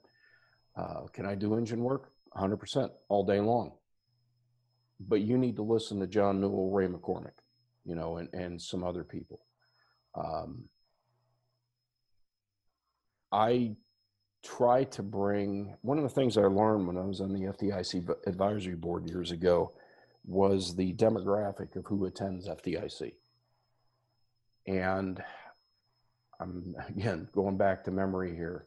I may have to get the stone tablets out from the Smithsonian, but like 80%, almost 90% of the attendees at FDIC are from departments serving populations back then, could be different now, less than 30,000 people, 50,000 people. Right. That's the American Fire Service. It's not Correct. Chicago. It's not the Yep. FDNY. Yep. It's not Houston. 100% correct. But these guys have the information and the experience, because there's a real good chance they went to that strip mall or something where they had that, outward opening door with the panic bar, metal door, metal frame, set and block. We tried this, it didn't work. They said, oh yeah, we used to do that, but we do this now. And I talked to Roger Kendrick or Joe Minahan from Boston, and it's like, hey, what do you guys do with this? And that's where, we get the information. But, Rob, I really appreciate you saying that, because my intent and my purpose, and I hope it has been, is if I don't have the answer, I'm going to try to steal you to somebody who does. But good God, man, look it up. Go out and go in the drill yard and do something. You're not going to learn it from a video. You're not going to learn it from a book. If Champ says, hey, try this, take out that, we've been talking a lot about rapid intervention and all that. Well, obviously I've had a couple Mayday scenarios, another one I wasn't directly involved with. Thank God I wasn't a part of it this time, but we had an individual go down. This was before we knew anything about harness conversions or anything else. And it was an abject disaster. The guy lived, but it was terrible. I swore it would never happen again. I would never do this again. So I attended, Ray Hoff's class, the Get Out of Lives, the Salka classes, the Saving Our Own and all that, because we're never going to let that happen again. I work at the Mass Fire Academy with Joe Minahan. His father, Steve, passed in line of duty death fire. Anniversary was last week in a 9-alarm fire in Boston Harbor. You talk about somebody that's passionate. This guy grew up without his dad, and if somebody dogs it, he is right there in their face because he's lived it. He has absolutely lived it. So I try to take all of these and whatever it is. The other thing is I try to stay in my lane. I know what it's like to try to get a down firefighter out. I can do force splinter, I can do laddering, I can do primary search, I can do some tech work. I try to stay in my lane. And like when we went to Texas, when Steve called, he said, hey, do you know a guy? I said, yeah, give me Eric Hankins to teach pumps. Give me Pegs, give me Danny McCauley. Give me these guys to do this stuff, because they are exceptional at what they do. And they have that panache. They have that je ne sais quoi to being able to look you in the eye, and they know what they're talking about. Yeah. And they don't talk at you. They talk Right. to you, and they talk with you. And I was and Richie Stack, I was so thrilled with Richie. I met Isn't he a him great for the guy? first time out there. He's fantastic. Yeah, What a guy. it's like, give me these guys. And because I know these guys will make the difference from a training to a pretty significant experience. And, watching some of the attendees coming back going, wow, I know they're going to keep that for the rest. But the best part is, who are they going to show? And the people I get back to. Yeah, this And could go on for generations. But I thank you, Rob, for what you say. It makes me feel that, I look back on the legacy of my granddad and my dad, and that, hopefully we're doing it the right way. And I want people, like I said, I forgive me. I know it's one of the up and comers. Be into the job, not just on it. So, well, I like your statement. It's valuable and it's immediately useful. That's what I want. That's where that's why I ended up getting hooked in that day because, like, you know, I'm sitting there and I'm like, all right, this is just gonna be search rope, should be pretty easy. And you know, I'm sitting there like videoing this stuff. And I'm like, well, I'm gonna be showing this to my crew. You know, if this is, but like that's exactly what it was all about. So I think that's, like I Because said, it's I suck Yeah. at theory. I You know what truly else do. we need to do though? We need to make sure that these younger kids know the names that you just rattled off for the last 5 minutes. Yeah. You know, there's becoming more and more of a disconnect in this fire service where who are the leaders for the next generation? Who are me? I grew up reading the articles. I grew up reading fire engineering 4 times cover to cover each month, and then I would never throw it out. Now I read Mike's column and I put it on the back of the toilet and send it to recycling the next month. I'm going to be honest. It's not the same. It's a different world these days, right? And so we need to get that Rolodex of Dave Gallagher. We need to make that a living testament to who these guys are and the lessons they brought to the fire service so that people can learn the names and the theory and the practicality behind what they knew or what they learned, what they digested, and what they taught. And I think that there is a big disconnect today about who are the idols. We talked about it before. How do you take initiative without having a role model or a mentor. role model? Yeah. Who are the role models today?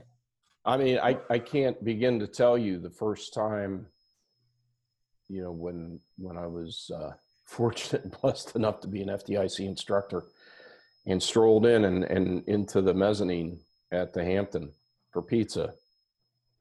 And I looked at this crowd and going, what am I doing here? I feel that way all the time with what we do. No, but I do. Dave, I'm being totally honest with you. And I guess I could get that. It's like a feeling. It is, but I tell everybody I carry their luggage. But That's right.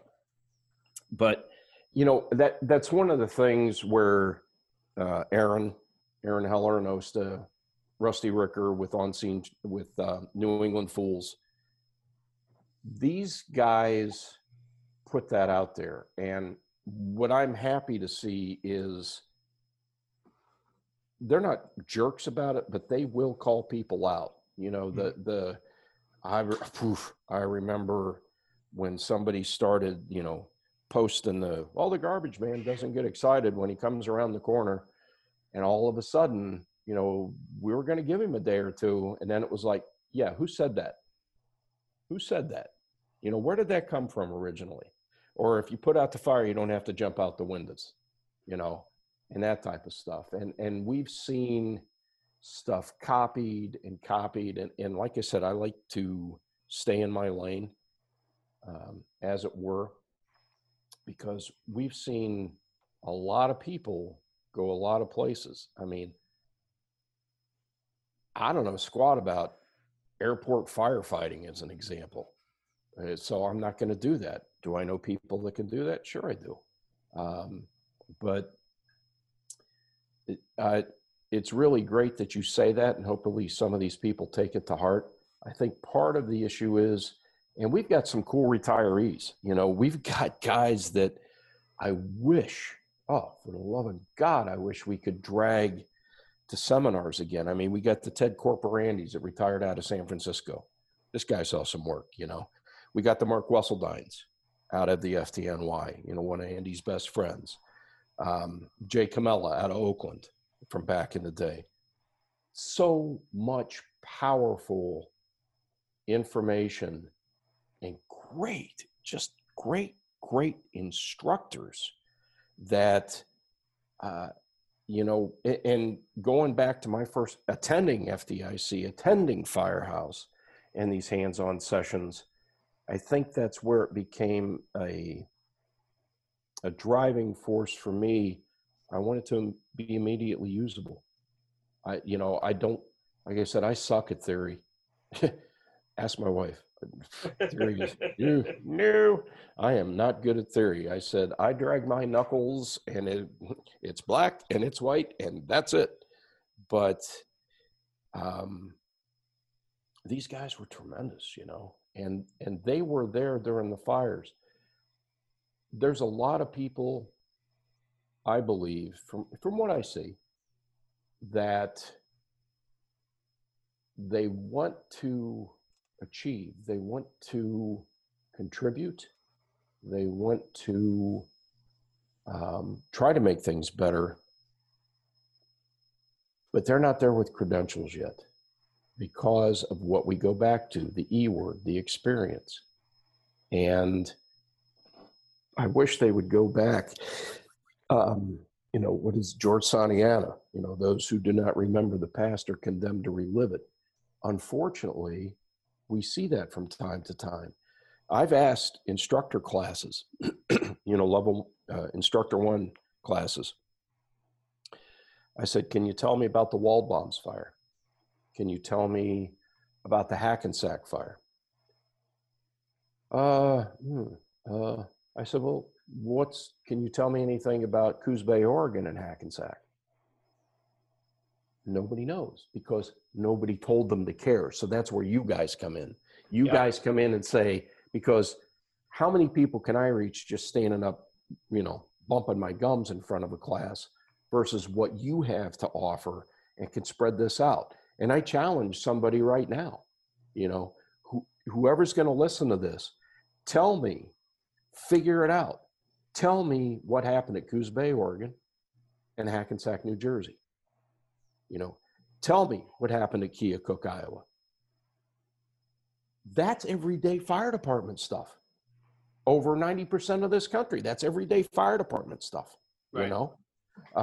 Manliness, I think I never pronounce it correctly. Manliness, New York. Yep. So I apologize for flubbing the pronunciation. Read what happened there. That's the way we get better. That's the way we get better. But Rob, thank you for what you said. It was an honor to be on this job, and I'm gonna lie, I miss it every day. I know I can't do it anymore, but I miss it every single day. I miss, it was funny when my eldest daughter was talking about retirement from the Air Force because of what she did in her incredible talents. I said, what 3-letter agency are you going to go to work for? And she goes, I'm not. I'm like, man, you're going to make serious money for what you do and all that. She goes, because I'm not going to be able to do what I did in the Air Force. And I said, I don't get it. She goes, well, let me ask you something. She said, what did you like about going to fires? I said, well, one, I liked being the intervention. I liked being the, I don't know, what would you call it? I liked the attack. I liked that. And I liked at the end being able to see what I did, how I did it, whether I did it right, whether I did it wrong. We get in this job immediate feedback, because we know if that line ain't getting it, it's immediate feedback. That's right. Bigger line or make a bigger hole. And she goes, that's why I can't go to work for these agencies. She goes, what I do, I see the immediate effect right now. She goes, I go to work for one of these agencies. I may never see the effect, or I might find out 20 years down the line. Yeah. Wow. That's pretty cool. I never thought of it that way. But we are one of the few, and Rob alluded to this earlier. We are one of the few entities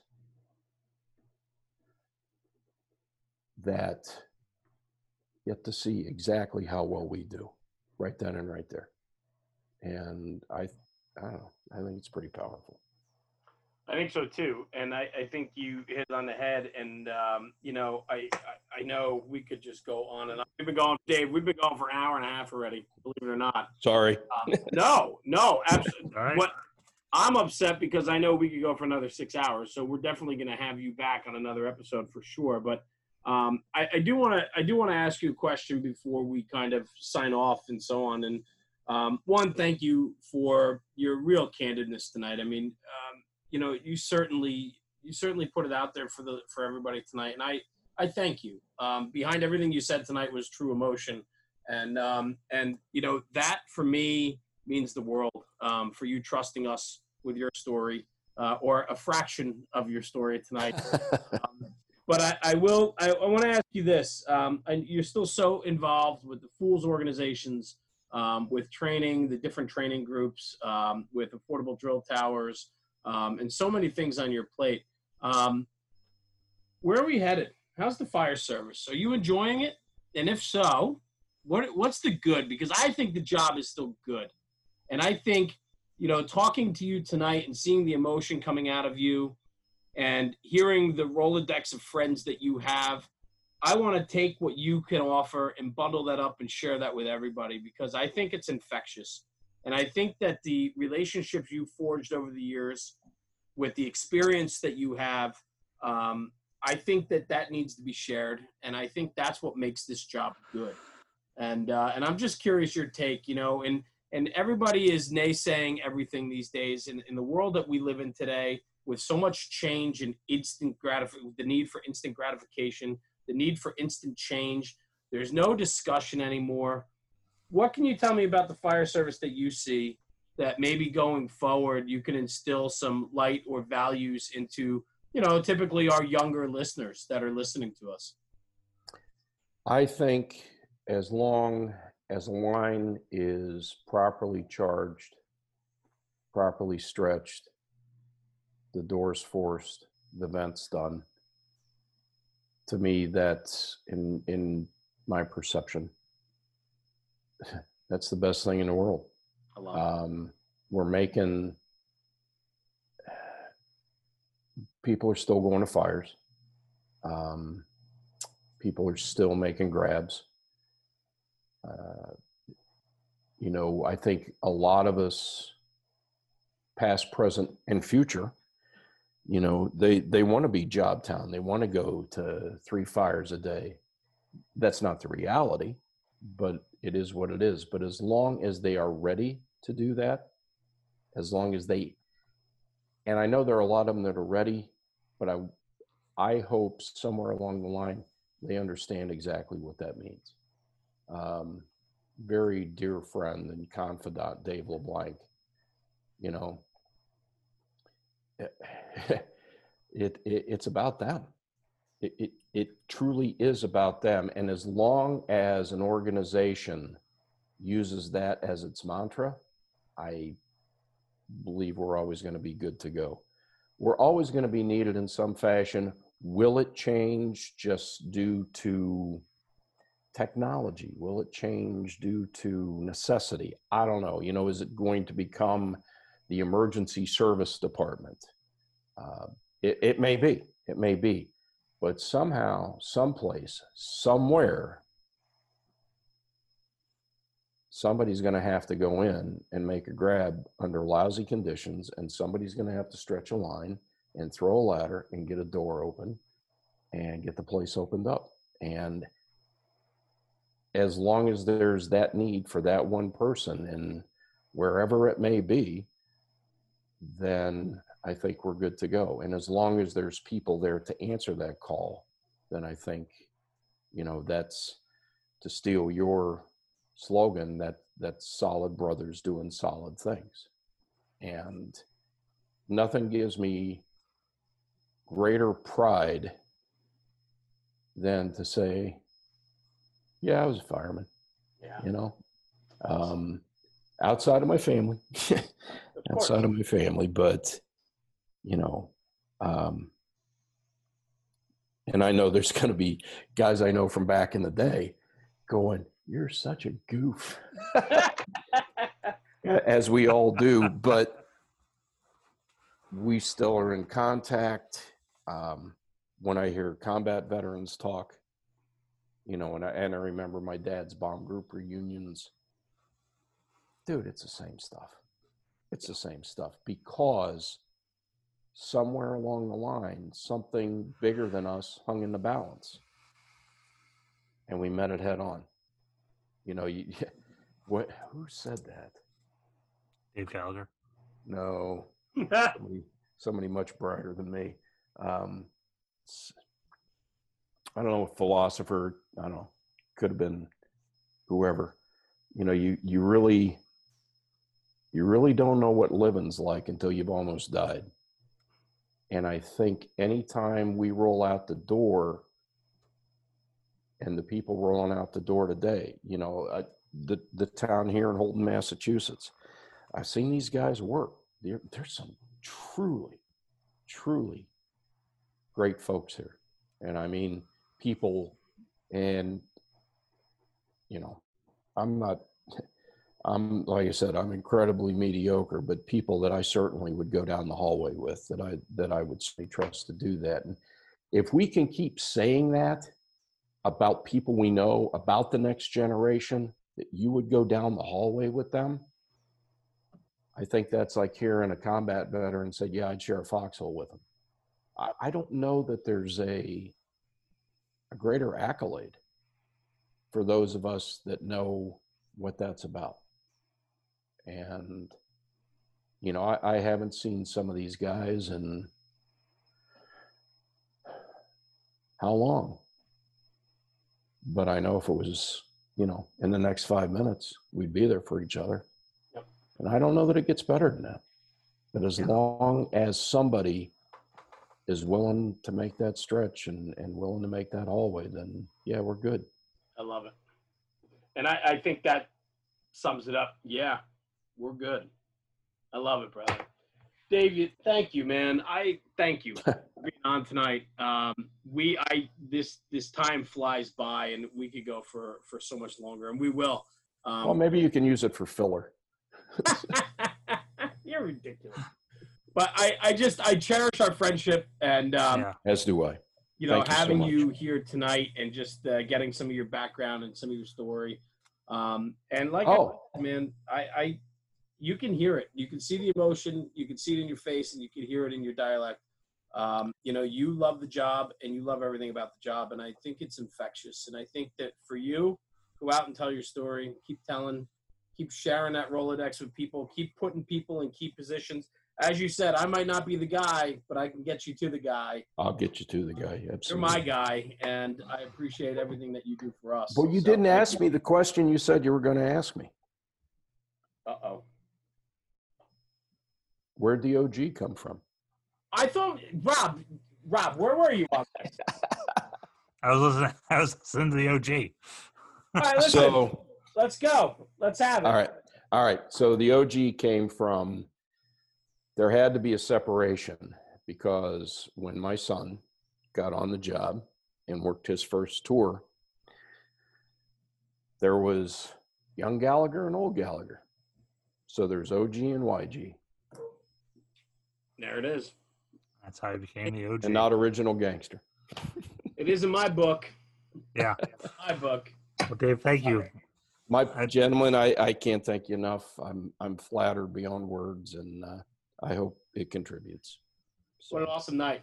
And I'm excited to get this up and to share this with everybody. And just thanks for taking time out of your day to hang out with some friends and tell some stories. It means the world. So. Absolutely, brother. Well, God bless you guys. Be safe. Keep doing what you're doing, man. Keep doing what you're doing. Thanks, Appreciate Dave. it so much. Have a Rob, good night, take us fellas. out of this thing, will you?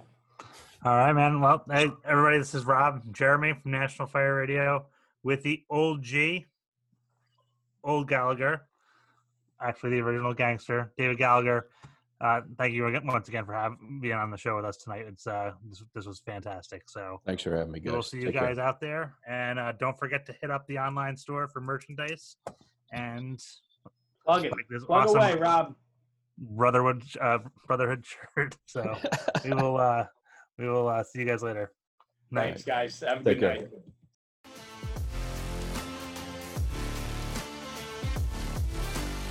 National Fire Radio.